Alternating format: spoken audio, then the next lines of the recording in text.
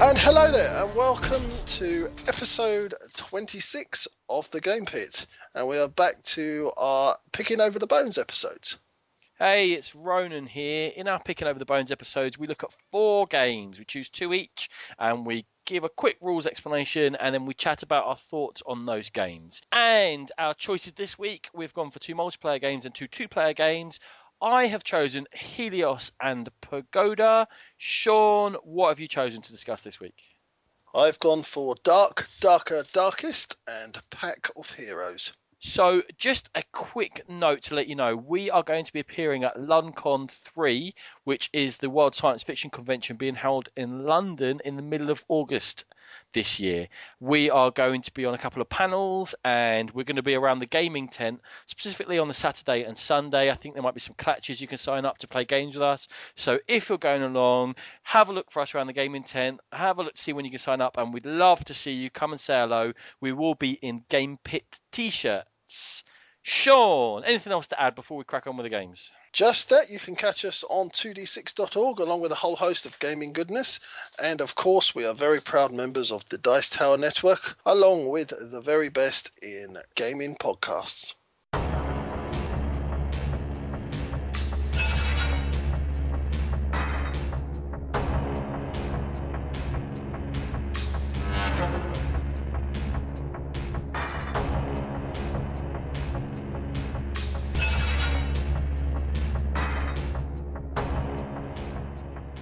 So, first up for me in this episode is the 2013 release. That's Dark, Darker, Darkest from Queen Games.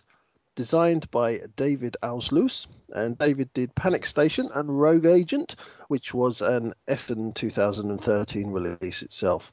It plays 2 to 5 players with 120 minutes suggested playtime. And what is it? It's a survival co-op game where the players are thrown into the hellishly horrible house of Dr. Mortimer and his minions. The players, or survivors, as they're called, have to fend off the hordes of undead while trying to unlock Dr. Mortimer's laboratory and discover the cure to this zombie apocalypse that's happening around them. So in the game, we've got a modular board, some dice rolling, and a time track. Just some additional info for you here. This game made nearly $200,000 on Kickstarter, but it's now using a completely revised rule set, which I'm sure we'll get to in our discussions. So how do you play it? Firstly, Dr. Mortimer's house is set up by placing tiles down. Now, there are 4 specific corner rooms which are important to the player's success and will probably need to be unlocked, or at least some of these will. One of these is the laboratory that holds the cure. We also have some other randomly selected outer rooms and inner rooms. The players must make sure when they're setting up the house that all the doors are accessible, nothing's too awkward, etc. So next, the cameras are placed. More on them later, they're quite important. And again, another important thing is placed down. It's locked room markers. These are tokens that when you reverse them have a coloured code on the reverse. When the house is being constructed, you will need to set up a security board. This is populated with the aforementioned colour code tokens from the locked doors in a certain sequence that will match the ones found on some of the locked doors tokens on the board. Once the players have found and obtained the right tokens on the board, then they can open the door to the laboratory. And now we are jumping way ahead, so we're just going to go back to how the game actually plays out.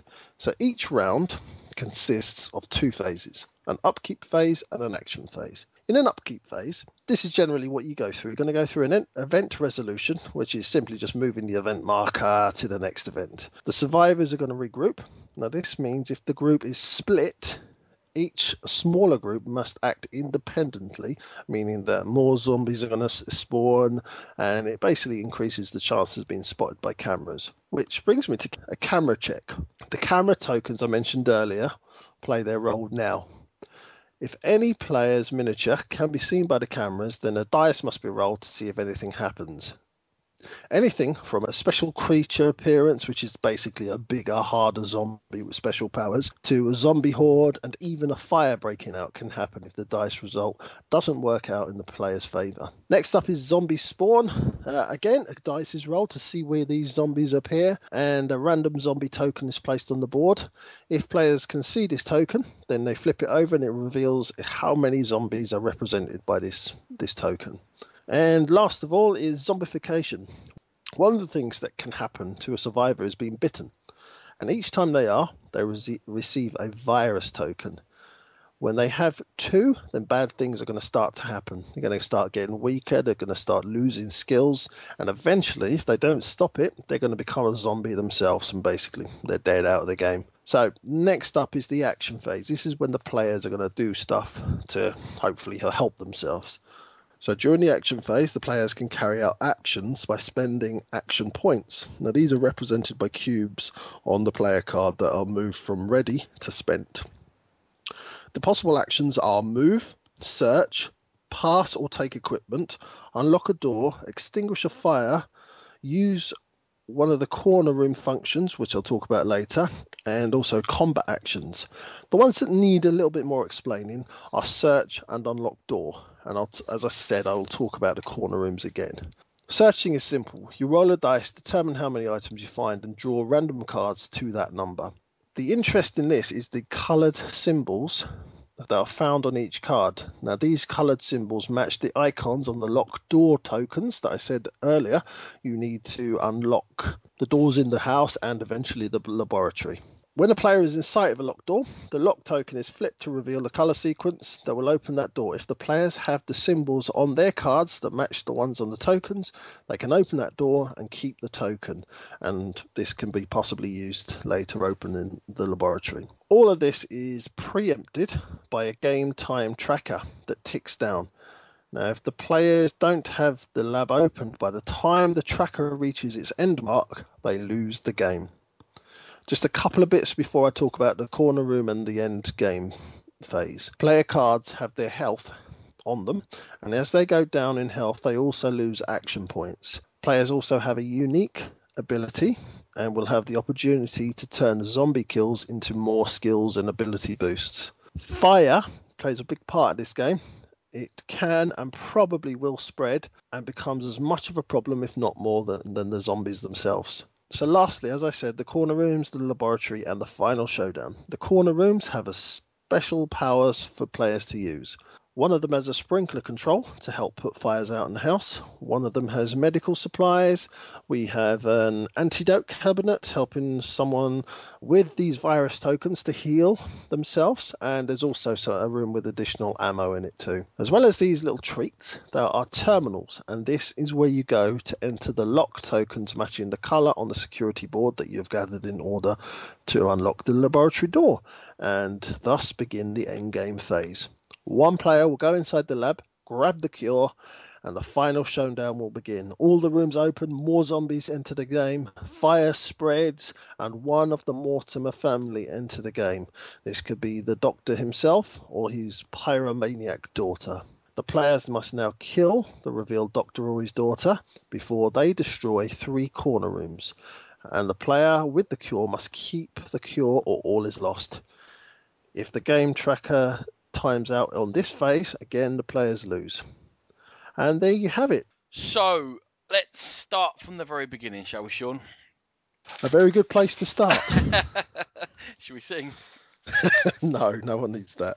Darkest, with what you get when you buy it in the box, is nigh on unplayable. The original rule set doesn't work.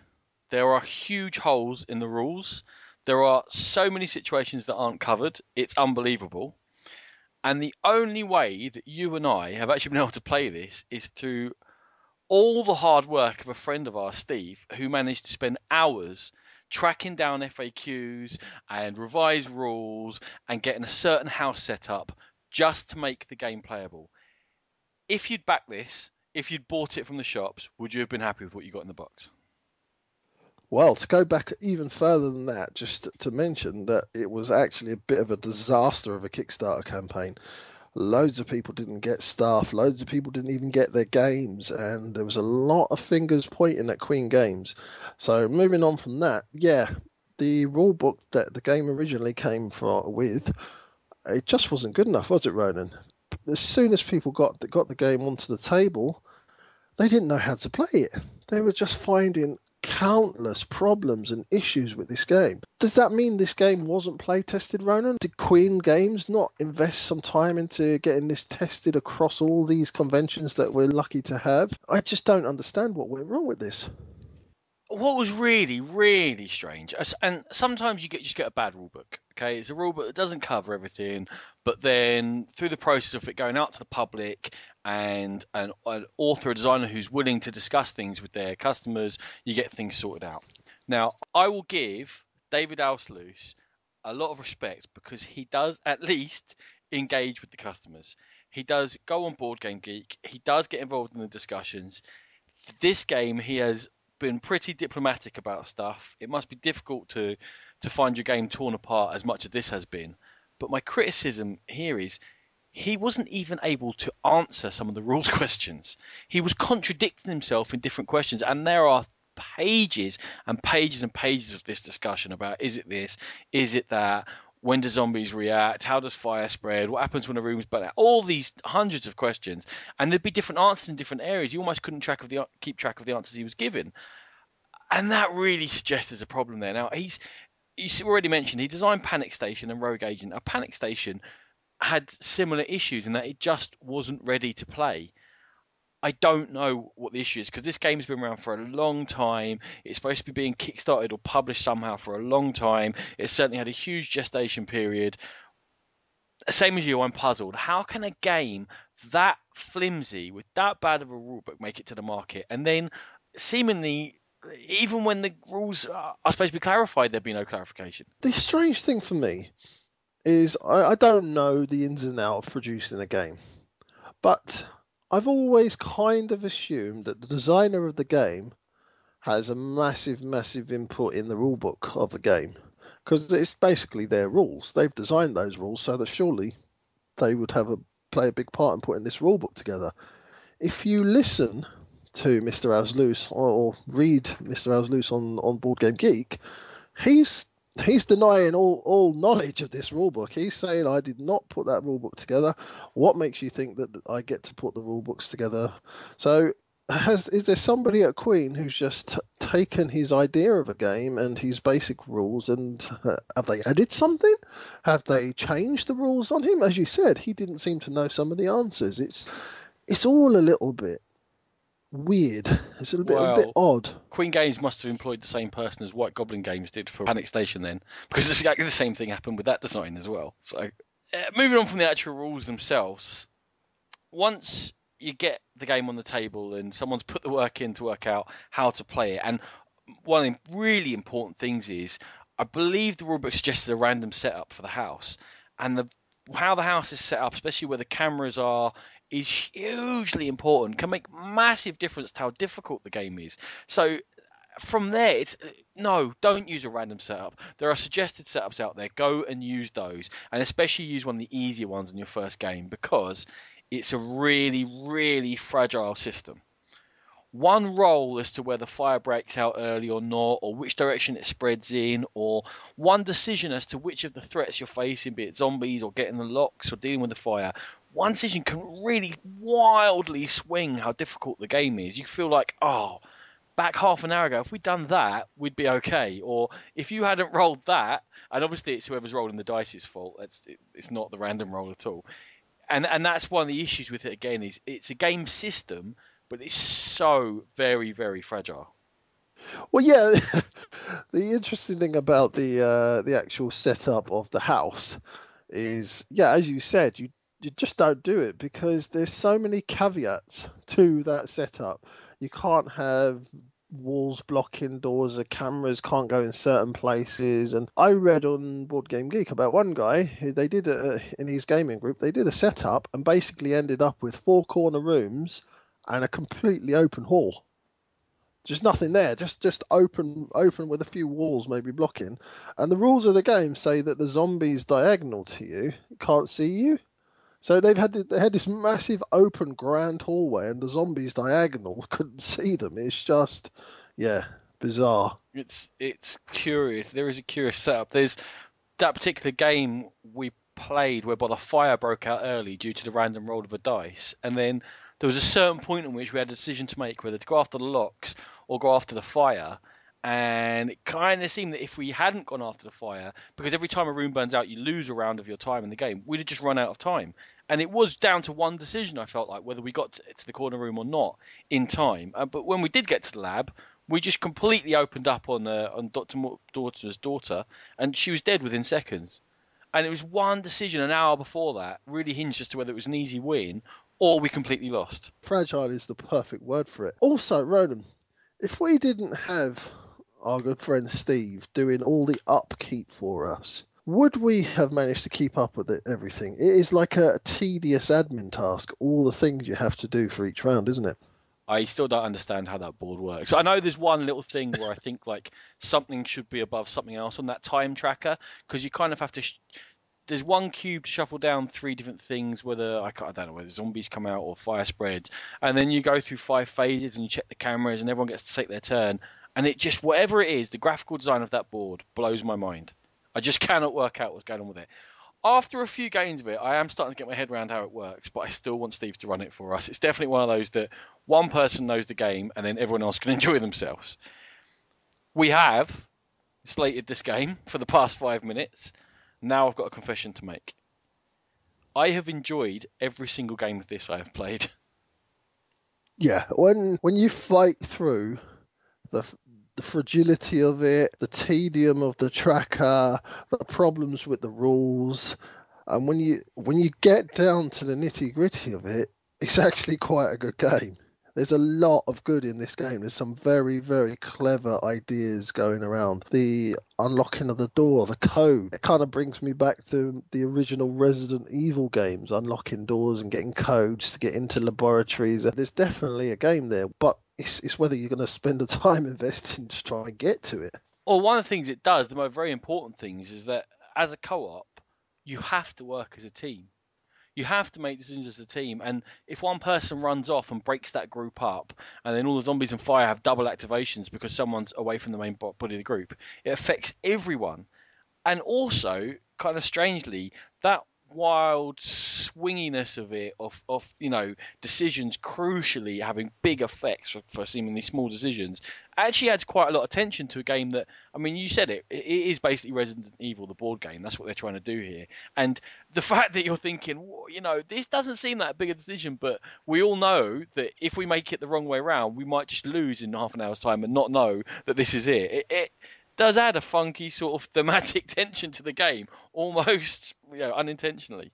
Do you think they've got the balance that you have to stick in a group right? Because there's times in the game where I felt that there was no option. We kind of had to stick in the group. The game was forcing us to stick in the group because the defensive roles become easier. If you spread out, more cameras are going to see you, more things are going to activate. It kind of made me feel that possibly it was forcing us to stick together. But was there enough of a sort of flip side to that when we had to make that big decision to split up? Is that split enough in the game, or do you feel that you have to kind of stick together all the time? From the games I've played, I tell you, we had a game where there was hardly any fire in the game at all. We got to the lab, I think, just after the fire has to break out after round 3. So the splitting up wasn't that big an issue in that game, because in other games, if the fire breaks out early and it double activates, you're in real big trouble. I think it's more that usually than the zombies that are an issue for the double activations, because generally, unless you've got one of the big beasts out or monsters out, you can kind of deal with the zombie hordes. They're not so bad unless you get loads and loads and loads of them. So the fire becomes the issue. So again, the game is so variable. If you've got an early fire and it's spread a bit, you really have to try and stay together. But the interesting thing, of course, is that when the zombies come near you, they can make you flee, and they force the group to split. And I think that's where it's more designed around. There doesn't seem to be too many situations where you would choose to split the group, but if someone is scared by the zombies and they start running, it causes you more problems. So it kind of, again, adding a bit of tension. Does that work exactly as the designer intended? I don't know. I don't know, because like you say, it does seem to kind of limit your tactical options. You can't really go, well, us two go this way, you two go that way. But it means that flee thing from the zombies, it really has got an impact on the whole group. Just talking about some of the things around the fringe of the game, like the look of the game, it is a beautiful game, but it's also a very, very expensive game if you pay the full recommended retail price. I think is over in this country is something like $79.99. That's a lot of money for a board game, Ronan. I don't think the components are worth £80. Put it that way. That's more than the Ticket to Ride 10th anniversary edition, or lots of really amazing looking games. It doesn't look that great. Also, I think that the game doesn't look that great when it's not in play. I think we saw it on tables laid out, and you're kind of like, oh, it doesn't look that fantastic. But in play, it all works. It's all kind of thematic. It's got the over the top graphics and the sort of gothic thing to it. They make a bit more sense. In terms of components, am I getting £80 worth of components? I wouldn't say so. I wouldn't be that. I wouldn't drop the money myself. And the appeal of it, I think it does look good when the fire's coming up and what have you. But it's more an appeal when you know what's going on in the game. I'm not sure that it looks that great to the casual observer. What do you think about it, Sean? You're our components boy. What do you reckon to it? Oh, I'm exactly with you. I think £80 was basically the stumbling block. I probably would have gone for this. I'm all about the zombie games. It had a big build-up, and it had a big reputation before it even came out on Kickstarter. People were talking about this for a long time. So I probably would have gone for it, but it was just so expensive. And even coming in now, all of the game shops around London where we live, they've all dropped the price fairly dramatically, and that doesn't always happen. And in fact, in some of them, it very rarely happens. So there must be something about this game that they've looked at and said, you know what, people aren't going to buy it at £80. I think for Queen Games to have such a big response on Kickstarter, people just expect, well, lots of people are going to want to buy it then, right? A big Kickstarter support equals big support at retail for someone like Queen. But as you said, it's been a completely botched launch.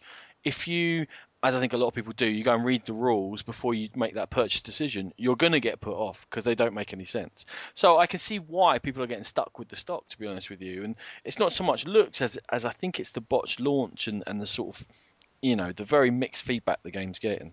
We did mention the revision of the rules, or you did earlier. They have helped a lot.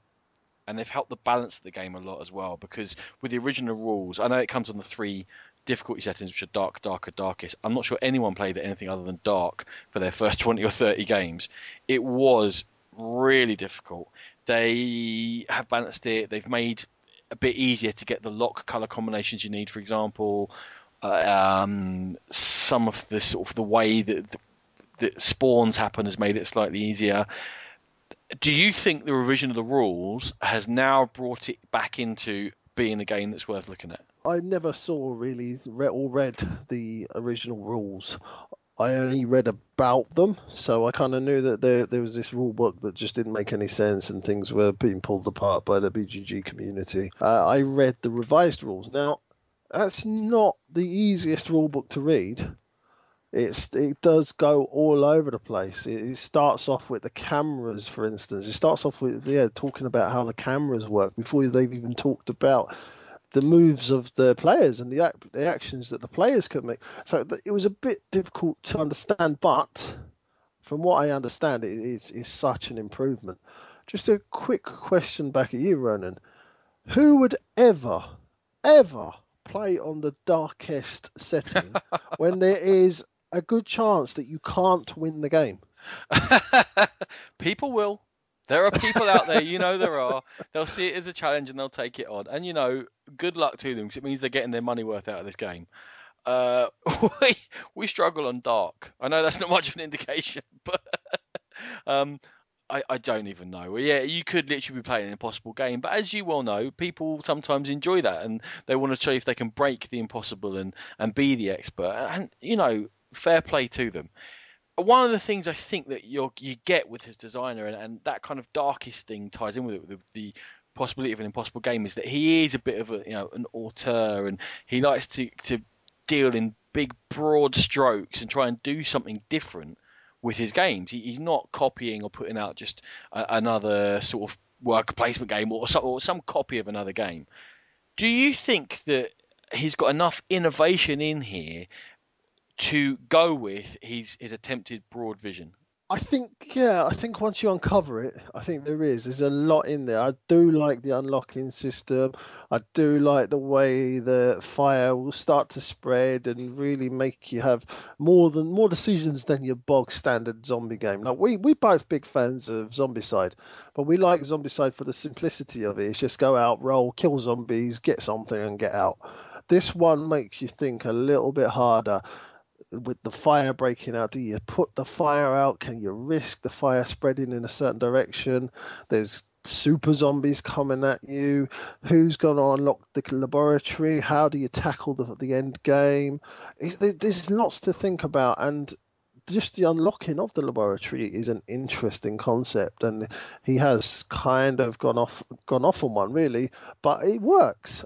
But again, it's just, do you want to take the time to get to the point where you understand how it works? One of the things I really enjoy as well, you talked about a lot of mechanisms, the bite mechanism, whereby if you get bitten, you gradually use those special powers you can gain with your, for want of a better term, experience points. I really like that. I think that feels very thematic, and that's sort of another gem in the game. It's like I don't want to be crude, but something encrusted in gems. There's real great bits to be found in this game. I'm not sure they're all tied together in a complete whole. I think we're getting close to summing up, Sean. We are, yeah, absolutely. And just to add on before I sum up, even the health, the way the health drops down and you start losing actions, because of course the more wounded you are, the less you can do. It all makes thematic sense. And for me, every zombie game should have a chance of you turning into a zombie. That's the way it should be, because that's the way it happens in the films, and that's the way it happens in the books, and the whole sort of zombie mythos, or whatever you want to call it. People turn into zombies, and this is one of the few games that actually people do actually turn into zombies. It's pretty cool. You actually put a zombie figure where that player dies. It's pretty cool. So anyway, I'm off on one. Ronan, sum up for us. So I feel like a lot of our time has been spent giving this game a bit of a kick in. I'm going to go over it again. I really enjoyed every game of this I played, even the ones that have had huge anticlimactic endings, or the ones where we've got in situations where it was hopeless. There was a fantastic game of it in which I had 2 shots left of a sniper rifle to take out the doctor as he was on his way to the third corner room. If I didn't hit him, it was all over, and I rode a double hit with my first shot, almost down to the last bullet. It was I think I've been knocked backwards as well, so I was going to get killed. It was just a brilliant gaming moment. But it was after 3.5 hours of gaming, and it was all fun, but you have to be aware what you're getting into with this game. And that's why I would find it really difficult to actually recommend it to anyone, because I wouldn't want to be responsible to say, yeah, play it, it's going to be good fun. Because it might not be. It might be awful. It might fall apart. It might be brilliant. It might be brilliant for 3 hours and then fall apart. I just don't know, and you don't know, and nobody knows what you're going to get with the game. It's been tightened a little bit from the initial launch, but it still has got that vague, it's a game system, little things can hugely affect it thing going on. The other problem I think with it is that it's supposed to be a thematic game, but if you look at the theme too closely, it makes absolutely zero sense. So if you're looking for sort of a story, you have to step back and don't look too closely. Don't peek behind the curtain. Just accept that some things are happening just because they're happening. You need almost to play it using your actions with like a Euro game-like efficiency, but accept that there's a whole heap of random in there as well, and you just don't know what you're going to get. So what do I finally think of it? I think if you're willing to accept it on those terms, you're willing to take 3 or 4 hours and say, do you know, if this doesn't quite work out, it's okay. I'll write those 3 or 4 hours off, and any fun I have as a bonus, then I think you'll enjoy the game. If your gaming time is limited, or you want a tighter experience, or you're not into big long games like that, I'd say steer clear of it. I cannot give it a wholehearted recommendation, but I have had fun with the game. Well, for me, I think Ronan touched on one of the things I wanted to say was that it's not so much thematic, but there is a certain ambience about the game. You do get this feeling of dread. You do get this feeling that this house is against you. You don't really know why you're in the house, and you don't know why this zombie apocalypse has broken out, but you know you're in a bad place and you've got to try and get out with a cure. So that's cool. The game itself, I think if, and I've said it before, you have the time, or somebody who is experienced with the game and has gone through all the, as Ronan said at the beginning, the FAQs and the revised rule book, and can teach you the game and run it for you, which is the important thing for me, because it takes a lot of running this game. You can't just sit down and play it and everybody gets exactly how it's going to go. Somebody has to be almost like the dungeon master. They're going to have to keep this game ticking along for you, because there's a lot of admin as you're going along. If you can be bothered with all that, if you like zombie games, it's quite good. It's all right. It's good. I would never buy this game even for the reduced mark of £60 or whatever most places are selling it for now. I would trade for it. I've rated it a 7 on BGG, but it just falls short of something that I would want to own and would be willing to pay for. So it's a good attempt with a lot of nice aspects to it, but just falls short of being a complete game for me. And that is Dark, Darker, Darkest.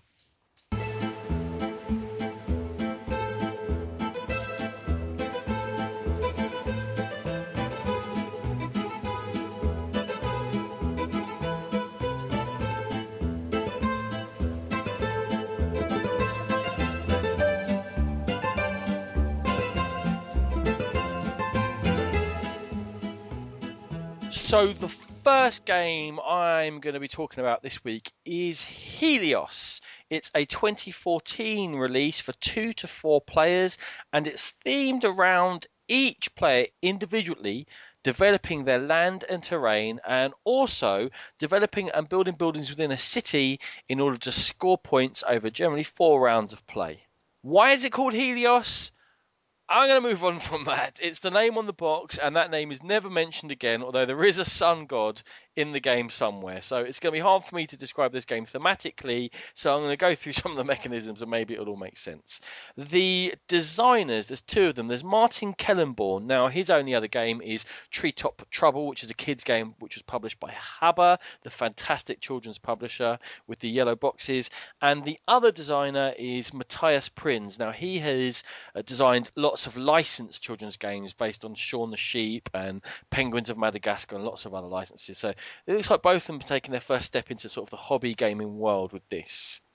It's released in German originally by Hans im Glück, who have done an absolute ton of German language games, El Grande, Tigris and Euphrates, Stone Age, Russian Railroads, which have been re-released in English, and it's going to be Z-Man for the English edition of this game. The English edition is not out yet, but it is coming. The game is completely language independent, and there's a good rules translation on Board Game Geek if you are interested in this game. So, what do you get in Helios? Well, for each player, they're going to get 2 player boards. One of them is their city board, and the city board is going to show several buildings, and with iconography are going to show you the cost of building this building, the immediate benefit for building this building, and the in-game ongoing benefit for building this building. The other board, which is sort of the main area of the board, is called the plateau board.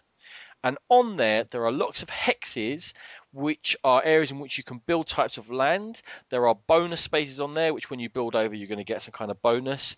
There is a sun track. Now, you're going to get a little yellow disc, which is your sun for the game, and it is going to circulate probably around the land areas that you build. And there's a track that tells you what's the maximum moves you can make during the game.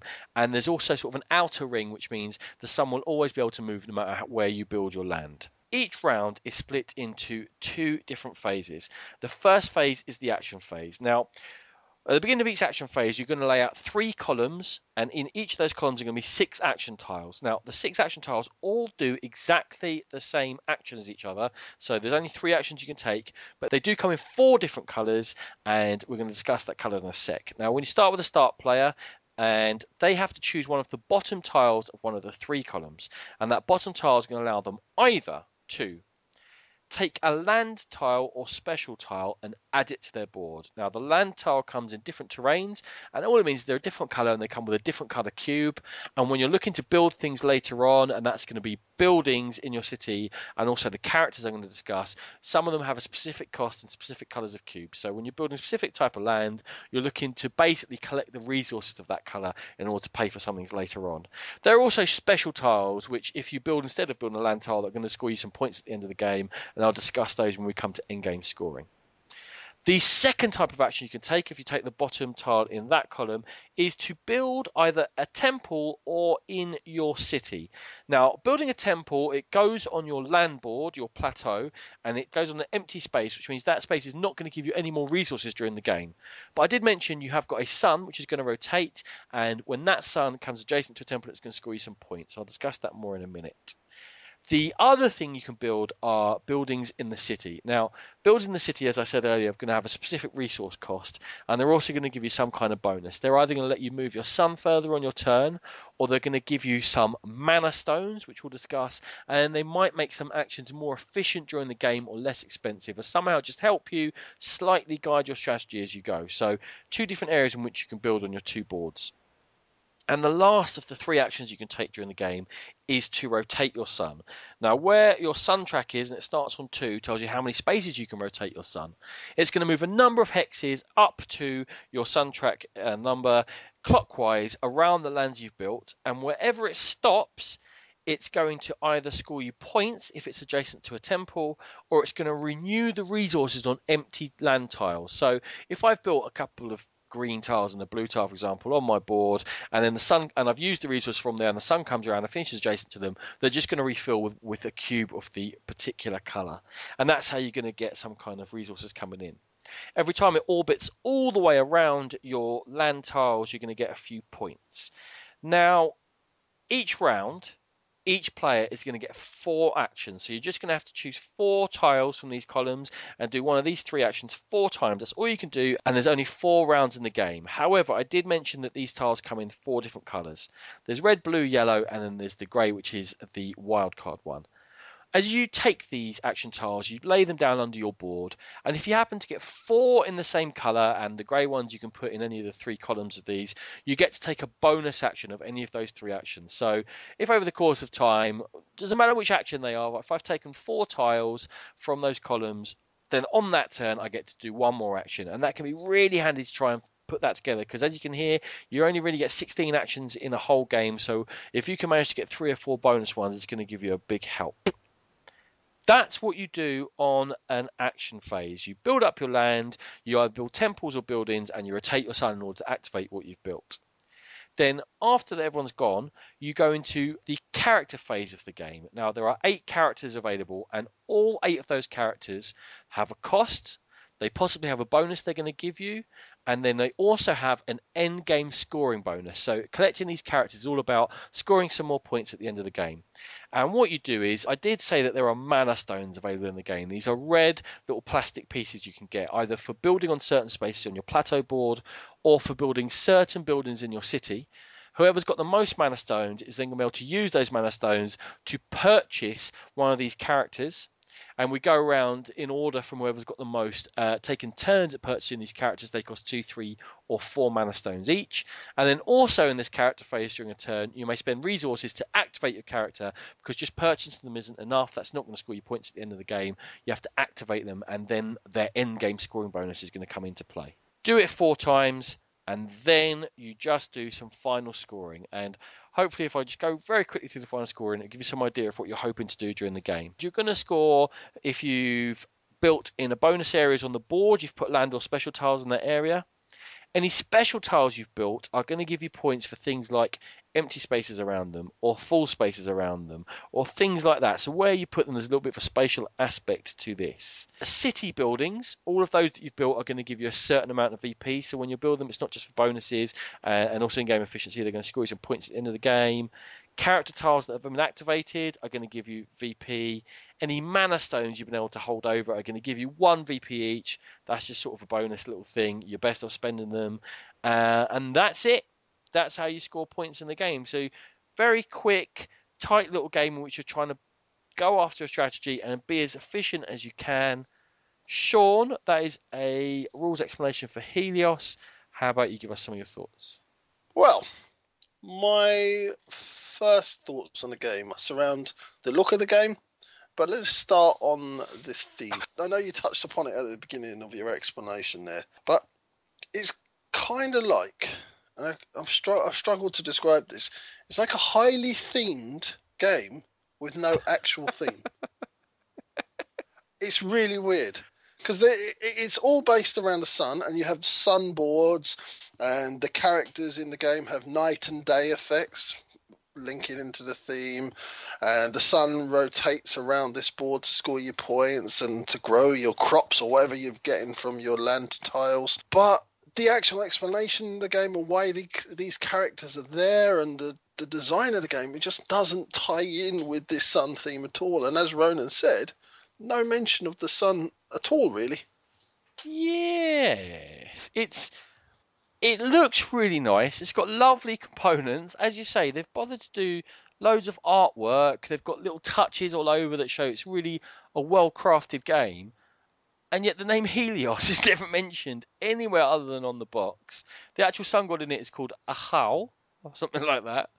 And then everything's really generic, and even the names of the buildings are generic, and the names of the characters, they're just called the architect or the princess, and it is strange. But I think somehow the quality of the components makes you expect more theme from it, because I'm wondering, why are the mana stones those lovely little plastic gem things, and why are the little bags got an individual character stamp on them and what have you, when none of it really makes any difference? It is a completely abstract game. Oh, absolutely. And it's like two people have gone in two different directions, and one said, well, you come up with the theme and I'm going to come up with the design, and then we'll meet in the middle for the mechanics of the game. And one's gone to like the nth degree to make sure and it is a really pretty game. The components are all really well crafted, it's well thought out, the colours are really vibrant, it's got this sort of cartoony feel to the characters. And then, as you say, Ronan, it's just the theme is just someone's written it on the back of a postage stamp. just absolutely weird. But as I said, the components are lovely. But Ronan, those mana stones, they're weird. They've got little holes in them, like they belong somewhere else. They are part of a whole range of components in here that look like they were built for another game. And then they've pulled them in and used them in this. They've gone, oh, there's some nice bits of this and there's some nice bits of that. Let's just throw them together. It's part of the whole incongruous thing you get in the package you get in this box of, what? But the mana stones are nice, and they're nice to play with, and they make good photos. So, fine. I don't know. I don't know. Moving on to the mechanisms in the game. This, I think, and players I've played it with, is very deceptive in appearance, because the way I've described it there, and when you tell people you take one of 3 actions and that's all you can do, it appears to be really, really simple. When you start playing, that sort of limit of options suddenly opens up, Sean. And when you get a little bit further into round 2 and round 3, you realise you need to have a strategy. You might not be able to plan too far ahead, but you need to have a strategy to do well in this game. It is not the bland, simple game that it appears just from a rules explanation. No, absolutely not. It seems, I'm just going to echo what you said, it seems very simple. And to a degree, if you come at it from a certain angle, it is very simple. All the decisions are very simple decisions. They're not very deep, involved decisions, but they all come together to form a real arc to the strategies involved here. Now, you start off, and it's kind of prescriptive in terms of that the beginning of the game is quite mapped out. You do have to start with getting a few land tiles, but once you arc off from that very beginning, there's so many routes to victory. We played the game ourselves on one of the times we played it, and we couldn't have gone in two more different directions. I think Ronan went for building up the temples and rotating his sun. I think he managed to get his sun round 4, 5, 6 times around his landmass. I managed to get my sun round once, but all my crops were always building up, and I was buying characters and I was buying things to help me and lots of buildings. And they were really two really interesting routes, Ronan. Absolutely, yeah. And that is one of the interesting things in here. In such a simple game, there are definite different routes you can go down. And as you said, each action has such implications on your next actions further down and what strategy you can follow efficiently that actually they might be simple decisions. It's how they then ripple through the rest of your game that's important. And it's hard to see on the first couple of plays. But once you get into it a little bit, you go, hold on a second. If I want to do this better than that person's doing that, I need to think about every single move I make. Now, because you're not looking at 20 different options, it doesn't really cause AP that badly. You're not sitting around saying, oh, what should I do, what should I do, what should I do? You have got that limited breadth, but there's a bit more depth than you think to each decision. And it is absolutely true that you cannot try and do everything in the game. You can, if in fact, time's just going to run out on you if you try and do it. If you try and build up temples and rotate your sun and build up your city and hit characters and get mana, you can't do it. It's not possible. You have to pare down what you're trying to do. Make sure that what you're going to do is going to score you some points, and make sure you're trying to do that as well as you possibly can. Absolutely, and I like the way that you actually did it to me, Roland. I like the way that you can adapt what you're doing, because you were going down a path and you were thinking about a certain way you wanted to go. You realised that I was scoring lots of points in my end game, so you adapted your play, and you were able to do that. In the game allows you to do that. Once you're on a certain path, I know runners, you can't go in multiple directions, but when you're on a certain path, there are slight sort of offshoots of that path that you can play with and try and adapt. So I like that as well. It's not, you're not on this sort of linear path that you have to stick on once you choose it from the beginning. You can slightly veer off that path. I think that's a really good point. Yeah, I think in games as quick as this, sometimes there's 2 or 3 strategies and you set out and you're going, that's what I'm going to do, and it's who can do it most efficiently. But exactly as you say, while you do have to choose sort of a broad path to go down, you can adapt to game conditions and go, do you know what? No one's taken that, and that's going to allow me to get 10 rotations of my sun or whatever, which will let me hit these temples every single turn. And suddenly, going from the subtleties of each strategy, I think is what I'm trying to say, is that it's not just straight down a path, bang, bang, bang, prescriptive, that's what you need to do. It's, okay, yeah, I can actually adjust this slightly. I can't go off and start doing another path that I didn't do from the beginning, or maybe not right at the beginning, but by round 2 or 3. But I can adjust what I'm doing. Sean, I'm echoing you. It's a really good point.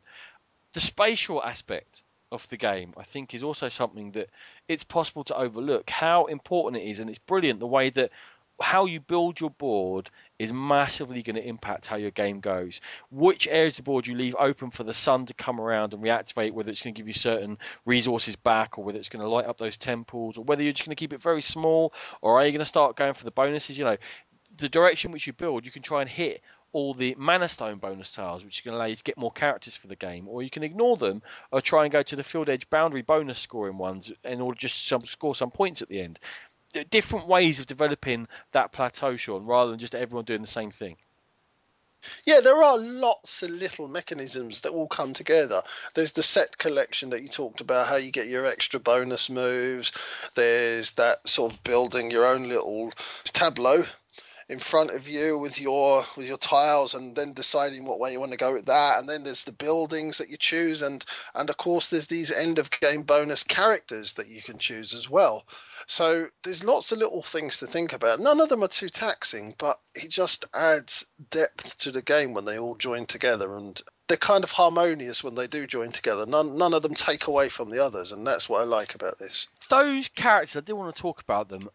They feel like a real distraction from the main game, because you have to get mana stones in order to buy them, and then they take away resources in order to activate them. They feel expensive, but you kind of feel as if you can't win without them. What are they vital? Are they as vital as they feel sometimes when you're playing the game, or when someone else has taken them, you think, oh, that's going to score them so many points at the end of the game? Or do you think it's possible just to ignore them? I don't think it's possible to ignore them, and I don't think they do really sort of take away from your thought process. I think they're just something else you have to consider, and I think the game would have felt a little bit sort of thin, a little bit on like skinny, bony, no meat on the bones for me, without having that just little extra thing to think about, the end of game scoring and this other commodity in the game with these mana stones. So I really enjoyed it. I thought that just pushed it to the point where it was a little bit more thinky than the straight, easy, almost childlike game. Whoa, almost childlike. I'm not sure. Maybe a bit harsh, almost childlike, but a very simple, don't really think about it, almost like a filler maybe. Hey, but this... You're talking crazy. This pushed it beyond that level and made it actually very thought-provoking for me, because I had to think about that end of game.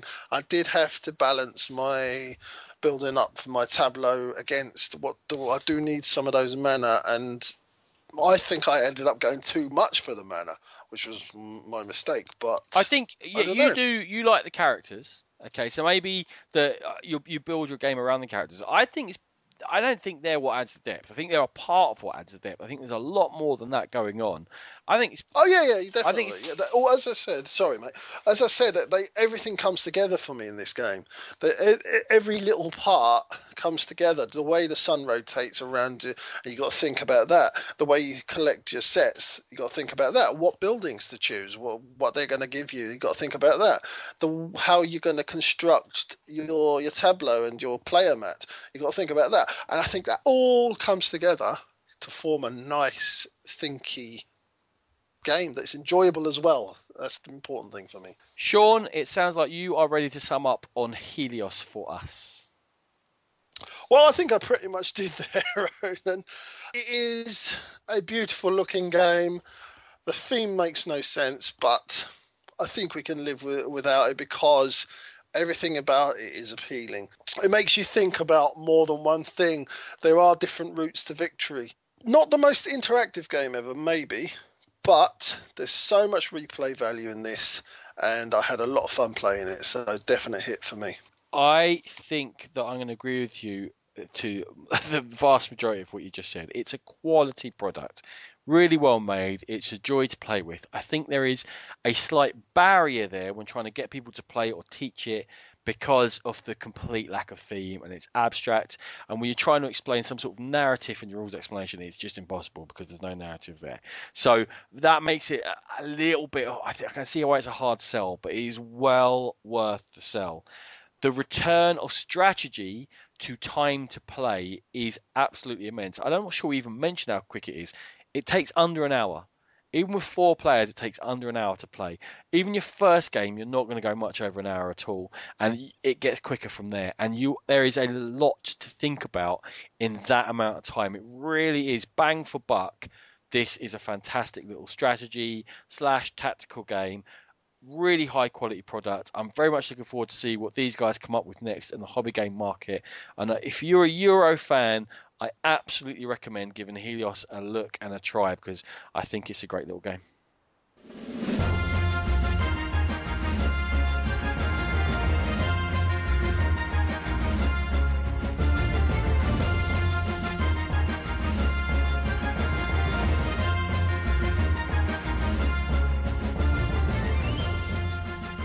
So, my second and final game of this episode is A Pack of Heroes, which is a 2014 release coming from Adventureland Games.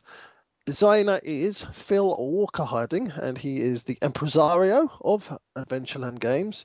And some of his games are Archaeology and Archaeology, the card game, Dungeon Raiders, and he also worked on Small World Cursed and a game called Sushi Go. It is a 2-player game. It is a 20-minute game, and it is a card game based on vintage comic books with hand management and drafting with variable powers. It's yet another Kickstarter game, and this one made a modest 38,000 from a 5,000 goal. So how do you play it? To start with, 2 players choose from the 8 super teams on offer, which are Liberty Legends, Elementines, the Knight of the Five Realms Safari Squad, Freak Show 5, the Guild of Ghouls, the Data Brigade, and the Galactonauts. So you can kind of see where this game's going with the attempts at amusing names, shall we say. The teams are vying to become the official superhero group for Power City, and each of these teams consists of 5 superheroes, and they do play thematically. The set of the game involves making sure you have enough room on the table to form a 3x3 grid with spaces large enough to lay your cards. Each superhero card has the following information on it. You've got a health value, a movement value, an arrival power, and a special power or powers, with the damage type, what it does, and what you need to activate it. In addition to the superhero cards, each of the players has a hand of 9 power cards. There are 3 blue, 3 green, and 3 red, and these are what is used to activate the hero powers. For example, you may need 2 red cards to activate one of your character attacks, so you would need to wait until you have 2 of these red cards in hand and then play them on your turn, and that character will activate their power. To start with, both players will place a hero on their starting grid, which is the 3 spaces in front of them. And then a turn happens as follows. The first thing is movement. A player may move or one hero on the board using that hero's movement points and any abilities that come into it. Then you've got the main action. The player can either bring a remaining hero into play, and they always must go into one of the 3 starting spaces, or use the power of the hero already in play, spending the relevant power cards, as I said a bit earlier. You can unstun, because heroes can become stunned due to either going below half their hit points or due to a special action from other heroes. And finally, you draw a power card. You can draw up to 3 cards, but you can never have more than 3 cards in your hand. So anytime you go above it, you must discard. And there's not a lot more to it. You are basically beating your opponents down, and the winner of the game is determined by either beating all of your opponents' heroes by knocking them down to 0 hit points with your attacks, or by occupying all 3 of your opponent's starting spaces in a very sort of draft stroke checkers style. So, Ronan, off you pop. So you brought this little gem round to me, Sean, and you opened the box and you laid the cards out for me to see. So let's start with first impressions. It looks awful. Ah, that's me. I hate the artwork. Ah, see, now that's the thing I liked about the game. That's what drew me to the game. It really reminded me of those cheesy 80s comic books that we used to pop down to Calamity Comics and buy, Mr. Rice. Okay, why do you want to be reminded of cheesy 80s comic book artwork? It's awful. It is actually offensive to my eye. The characters aren't even in proportion. The single color backgrounds, that trash can one, the rainbow sprinkle, the unicorn in his interesting underwear. It's just, what? I thought it looked good, and I actually found some of the cards genuinely funny. I thought it was a very humorous game. Oh my days. Very tongue-in-cheek, not supposed to be taken seriously. I just thought they did what they set out to do. It was exact homage to those cheesy 80s comics we used to buy. What cheesy? No, there's no homage to something that's awful. It's just an awful replica of something that was awful to start with. Not only do I hate the looks, I hate the theme. I hate it. Anyone trying to be funny with superheroes, you have to be really, really funny, or it's just rubbish. And this is just rubbish. Disco Droid, the 70s housework robot that got found and taken out of storage and refitted. Her Pretzel. Gets me every time. Her Pretzel, who worked in the second biggest pretzel factory in Mainz. That's just that's a quirky little joke. Oh, zany. Doc Feelgood, the glam metal superhero. Come on, that's comedy gold. Shoot me. Come on, you're ruining it for everyone. Maybe it's just me. I hate the theme. It's just a bunch of unfunny crud superheroes that I don't want to play with. Okay, I think, as we often do, we're going to have to just agree to disagree on this one. I thought the theme was actually quite funny, quite entertaining, and that's what drew me to the game in the first place. But let's move away from the theme. Ronan, all of those supergroups worked really well, and there was nothing that was overpowered in the game.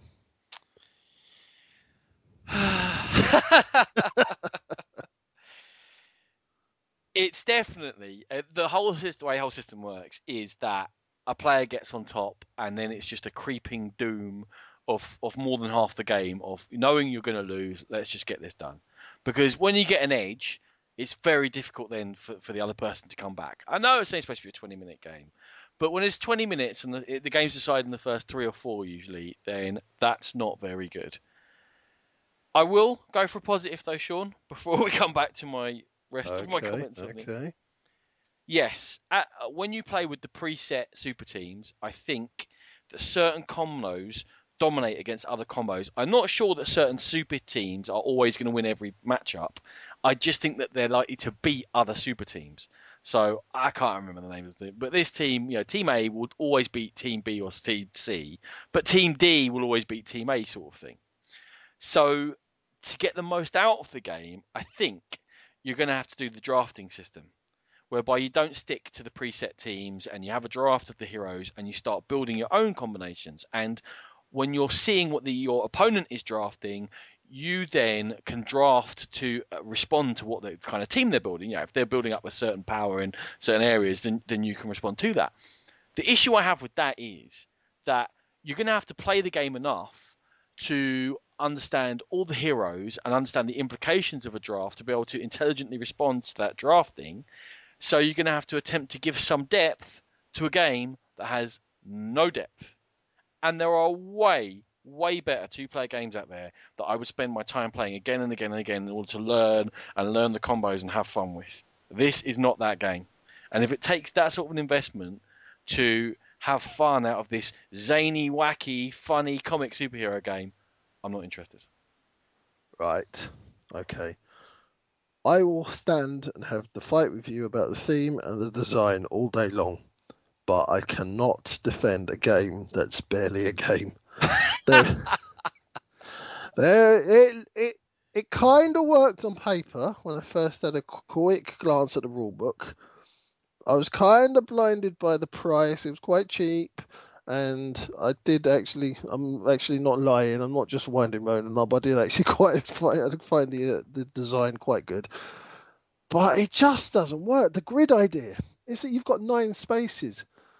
It's not big enough to ever get that checkers stroke drafts mechanic into play, where you get this into the 3 home spaces, unless you completely dominate the game and the person's left with 1 and they've got to attack or they've got to do something.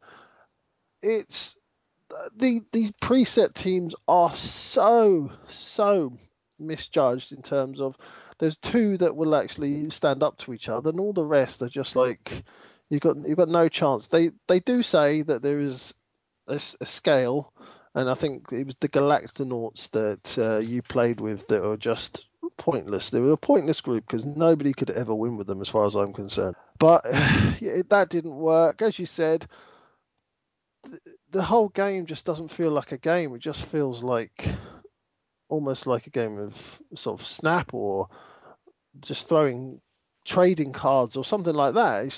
It's not a game. I got your grid point, 100%. I've got that written down. You're supposed to have characters that have melee attacks and ranged attacks. Yeah, right. Mm-hmm. Got that. But the grid is 3x3, so I only have to move 1 before I can use my melee against you, because you can't be very far away from me. And so their range attacks are just as vulnerable as melee. There's no difference between them, pretty much. The spatial aspect is gone. You've got characters that can fly, so they can zoom wherever you like in Power City in those 9 spaces. 3 or 4 of which are going to be taken up by other cards anyway. Yeah, we'll just sit and shoot you from wherever they are in Power City. Like to fly, I had one. They were on my bottom left. I had a walking character, and the bottom right I had a flying character, and the spaces they could reach were exactly the same. There was no why this? Why I don't? And so then I've got my ranged character, who I'm trying to like, get into a sniping position or move, but I can't move away from your big dude who's taking up the middle space, Sean, and he's doing way more damage per turn than any of mine could. And you can only activate one hero a turn, which is immensely frustrating. So is there? There's not often much point of getting more than one hero out. Some heroes, okay, support each other, but the problem with having those support heroes is that A, they're going to get beaten up straight away because everyone can reach everyone in this tiny grid, and B, so often you use your support power and then the hero you supported is dead anyway because your heroes are just going down like flies. There's no strategy. There's nothing like... I'm not thinking, if I place this cleverly over on the left and this one over on the right, then we can... No! We're all next to each other. It's like throwing people into a phone box and saying, have a fight. And, I see, I'm quite a quick fighter, so I don't really want to be in a phone box. No, go in the phone box. No, but then that big dude is just going to win. Yeah, shut up. Go in and fight. Oh. That's what it feels like. No decisions, no tactics. The powers are almost pointless. There are some which are way better than others. The colour system is really frustrating because I know it's only 9 cards, but usually each hero has got maybe one of those sets of cards which you can use. You're only playing 1 or 2 a turn. So say I have... I've used my 3 red cards early in a turn, right? And then I've got a hero. It's the only hero I can get out because you don't have much choice about what's going on once you get into the game. And that needs 2 red cards to activate. And then for the next 4 or 5 turns, I don't get 2 red cards because I've got to go through all my blues and greens, and then I've got to shuffle them up, and then I've got to get them out again. And my red cards aren't at the top of the deck next time. And then suddenly I'm just sitting there getting beaten up. The selling point of this card system was it removes the randomness of dice rolling. Yes! And adds it with the crap randomness of rubbish card drawing. Take a breath. I think Your turn. I think you shouted for about 90 minutes there. You've just got more use out of the game than you had when played it. More fun. You managed to vent some anger. Yes, there's nothing to say about this game other than the amusement on your face when you realised that my super powerful shooty dude could shoot you from wherever you were and you couldn't defend yourself from him. But what's the point? I can't do anything. Is that when I just started cracking open the booze? I think so. It's just time to give up. Yeah, whatever. So, Oh. I think we could probably sum up on this one, Ronan. I gave it a 10. Woo! I never need to play it again. I didn't like the theme. It didn't look good, and it didn't play good. And if you want a game for 2 players that's quick, that has a spatial card playing aspect where you're attacking each other, go and find the Battle for Hill 218. It is a fantastic game. It does things very cleverly, and it's not this. For me, yeah, I was, as I said, I was drawn in. It turned out to be not a game at all. I really, really did give it a go. Me and my wife played it. She hated it. I took it to Ronan's. He hated it. And I just sat there and thought, you know what? They're right. You It's didn't not just a make very me play good it game. once either. We really had to go through this. We had to go through it because I just wanted to see where the game was. I wanted to find a game that I'd pay for. But anyway, it was traded. It was probably my most guilt-ridden, embarrassing trade because I got 7 wonders for it. I just feel guilty for the bloke that I handed it over to because it actually was handed over in person at the UK Games Expo. So whoever that was, if you are one of our listeners, really sorry about that. It's not a very good game, but I think it does look good. That's Pack of Heroes.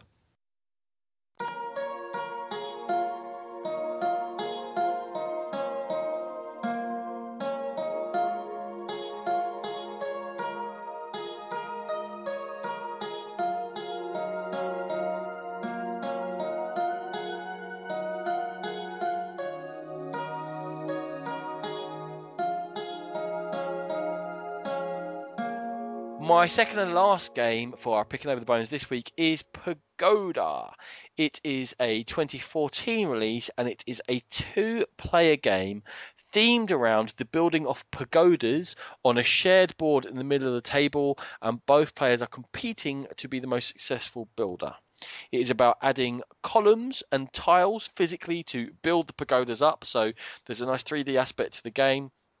And it's all about playing cards in order to build pagodas to score the most victory points. The designer is Arve D. Fuller. Now, his only other credited game is Scharfe Schotten. Anyone knows what that is? The game is currently out from Pegasus Spieler. However, there is an AEG English language release coming out soon. This is another one which is language independent, and the Pegasus Spieler version does come with English rules in the box. So how do we begin with the game? Well, there is a board in the middle, and on the board there are 6 neutral blueprints for pagodas. Now, the blueprints show basically the footprint of where the pagoda is going to go and space for 4 columns, which are literally little wooden columns you can be able to add to the board. There are 5 colours of columns in the game, and there are 5 colours of tiles in the game, and they share the same colours with each other. And their tiles, each of the 5 colours has a tile with each of the 5 different columns on. So there's 25 pagoda tiles in the game. So there are 5 red tiles, 1 for yellow columns, 1 for blue, 1 for green, etc., etc. Hopefully you get the idea of what the tiles look like.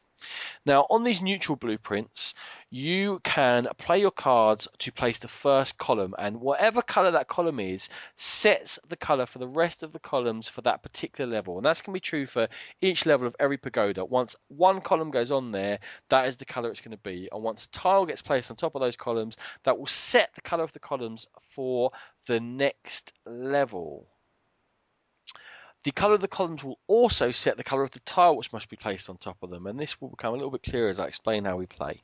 Now, players start with an open hand of 5 cards, and your open hand is going to be 1 card of each of the 5 colours of the columns and tiles, and you also have 2 cards which is hidden. And throughout the game, you're going to have 5 open cards and 2 or more hidden colour cards in your hand. So there's some information there, imperfect though it is to each other, as to what cards you're holding in your hand. So what can you do on your turn?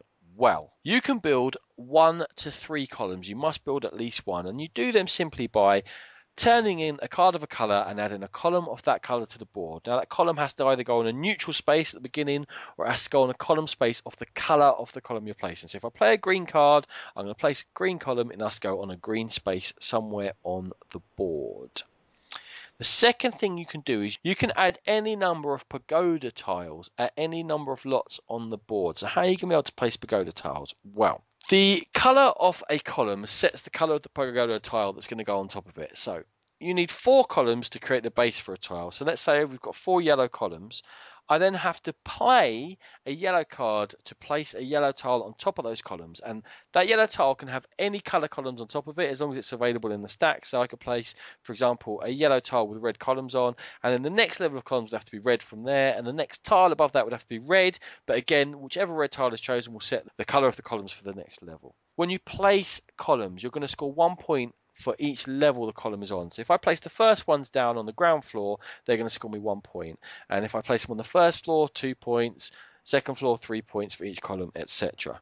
When I place a tile, it always just scores me 1 victory point. However, if you're playing with a bonus architect board, you're going to get a bonus action. And I will discuss that in a second, these bonus actions.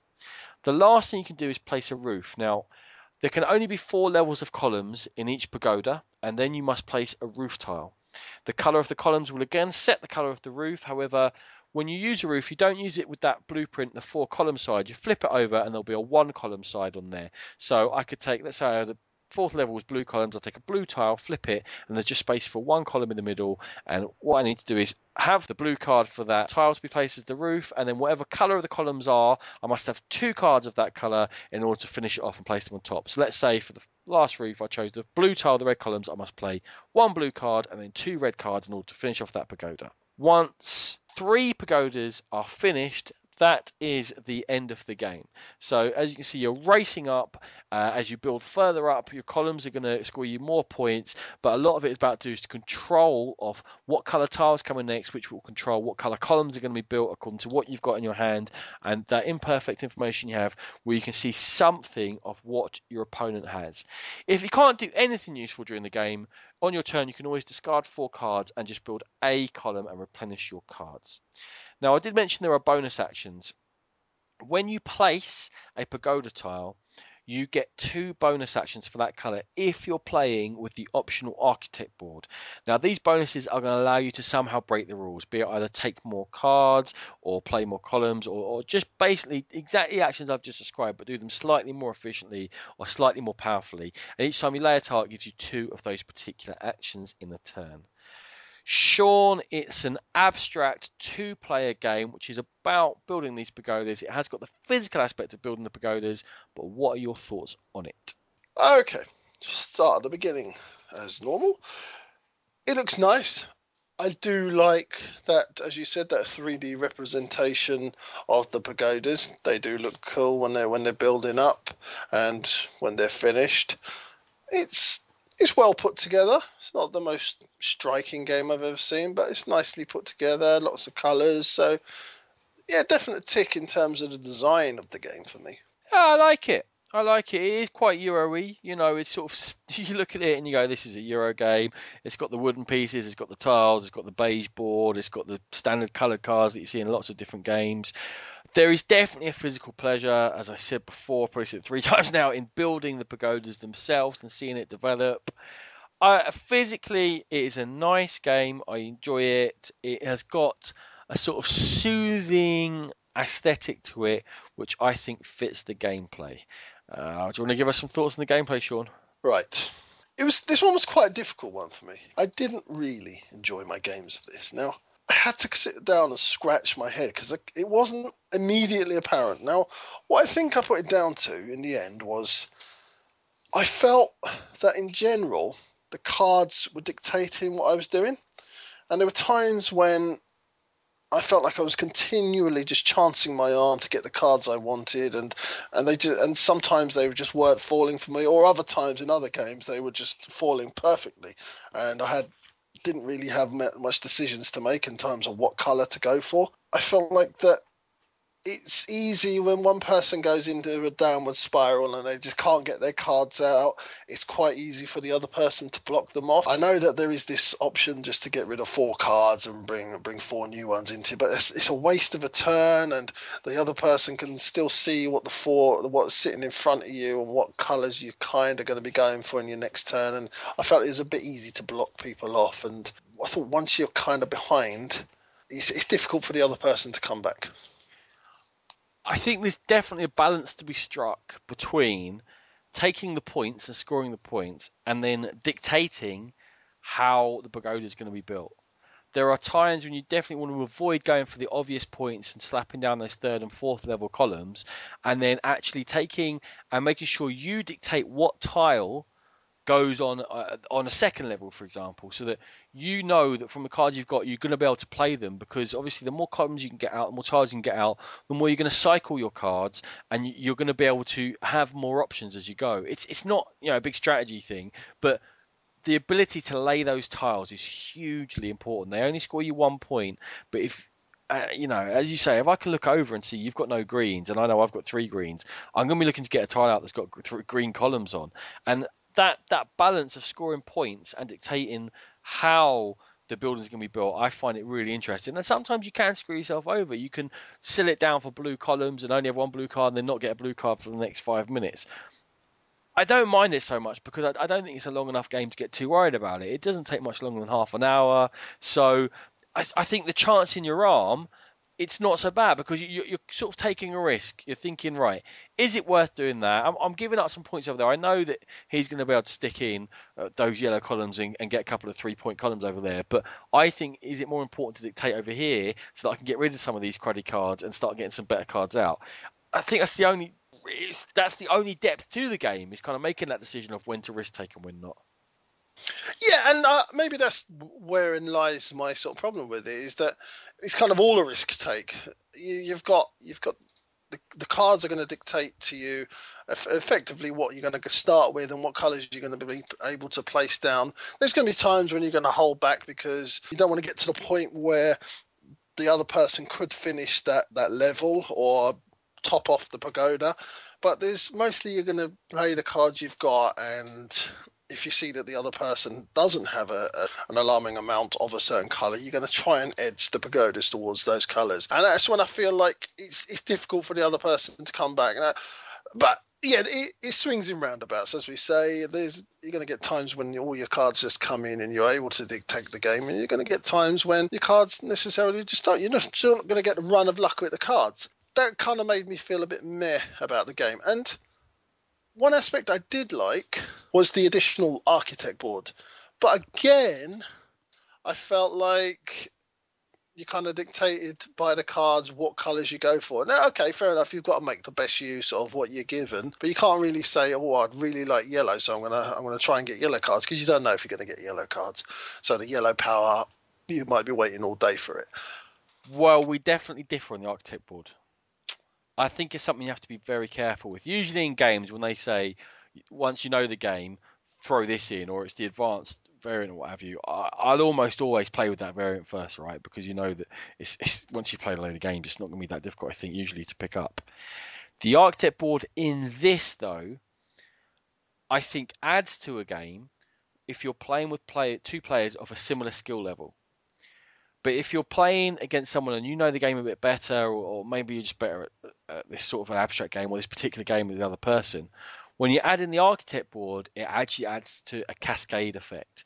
Because if you get the tiles out, you're both dictating where the game's going, you're dictating what colours are useful, and then you're getting bonus actions for dictating where it goes. And if you can manipulate and constantly get the tiles out and play better than the other person, it actually helps you run away, and that's when you're going to start getting crazy score differences. So that architect board I would be very careful with. If I'm playing against someone that I know knows the game, or you that I don't mind giving a good beating to or taking a good beating from, fine. If I was teaching it to someone new, this is one of those games where I'd say, do you know what, don't use the advanced variant. Let's teach without it, because it generally tends to keep the game a little bit closer. So I'm not sure about the architect board. I will tell you one thing, though, that I think appeals for this as a two-player game is that it doesn't feel vicious. In a lot of two-player games, because they're zero-sum, or they're about conflict, or they're about area control, or you're directly trying to do something against the other person, and sometimes it feels a little bit mean, a little bit conflicty. This one, I like it, and let's talk about the relaxing aesthetic to it and the relaxing feel to it. Even if I'm not doing as well, I don't feel it's directly the result of the other person. I don't feel like I'm being attacked. I just feel like they're playing well. Sean? Yeah, I agree with you. Yes, it doesn't feel like you're being attacked. Yeah, exactly. It feels like the other person is just building the pagoda as best they can, and it's up to you to try and do as best as you can. But you have admitted that you did bully me in that first game running when you did introduce the architect board straight off the bat in my first game. Yeah, but I just wanted to see you cry. And cry I did. It was good. I've saved some of your tears. I'm going to give my final thoughts on this now. As I said, it was difficult for me because I didn't really enjoy the games of this. Possibly the first game when me and Ronan played it because he bullied me.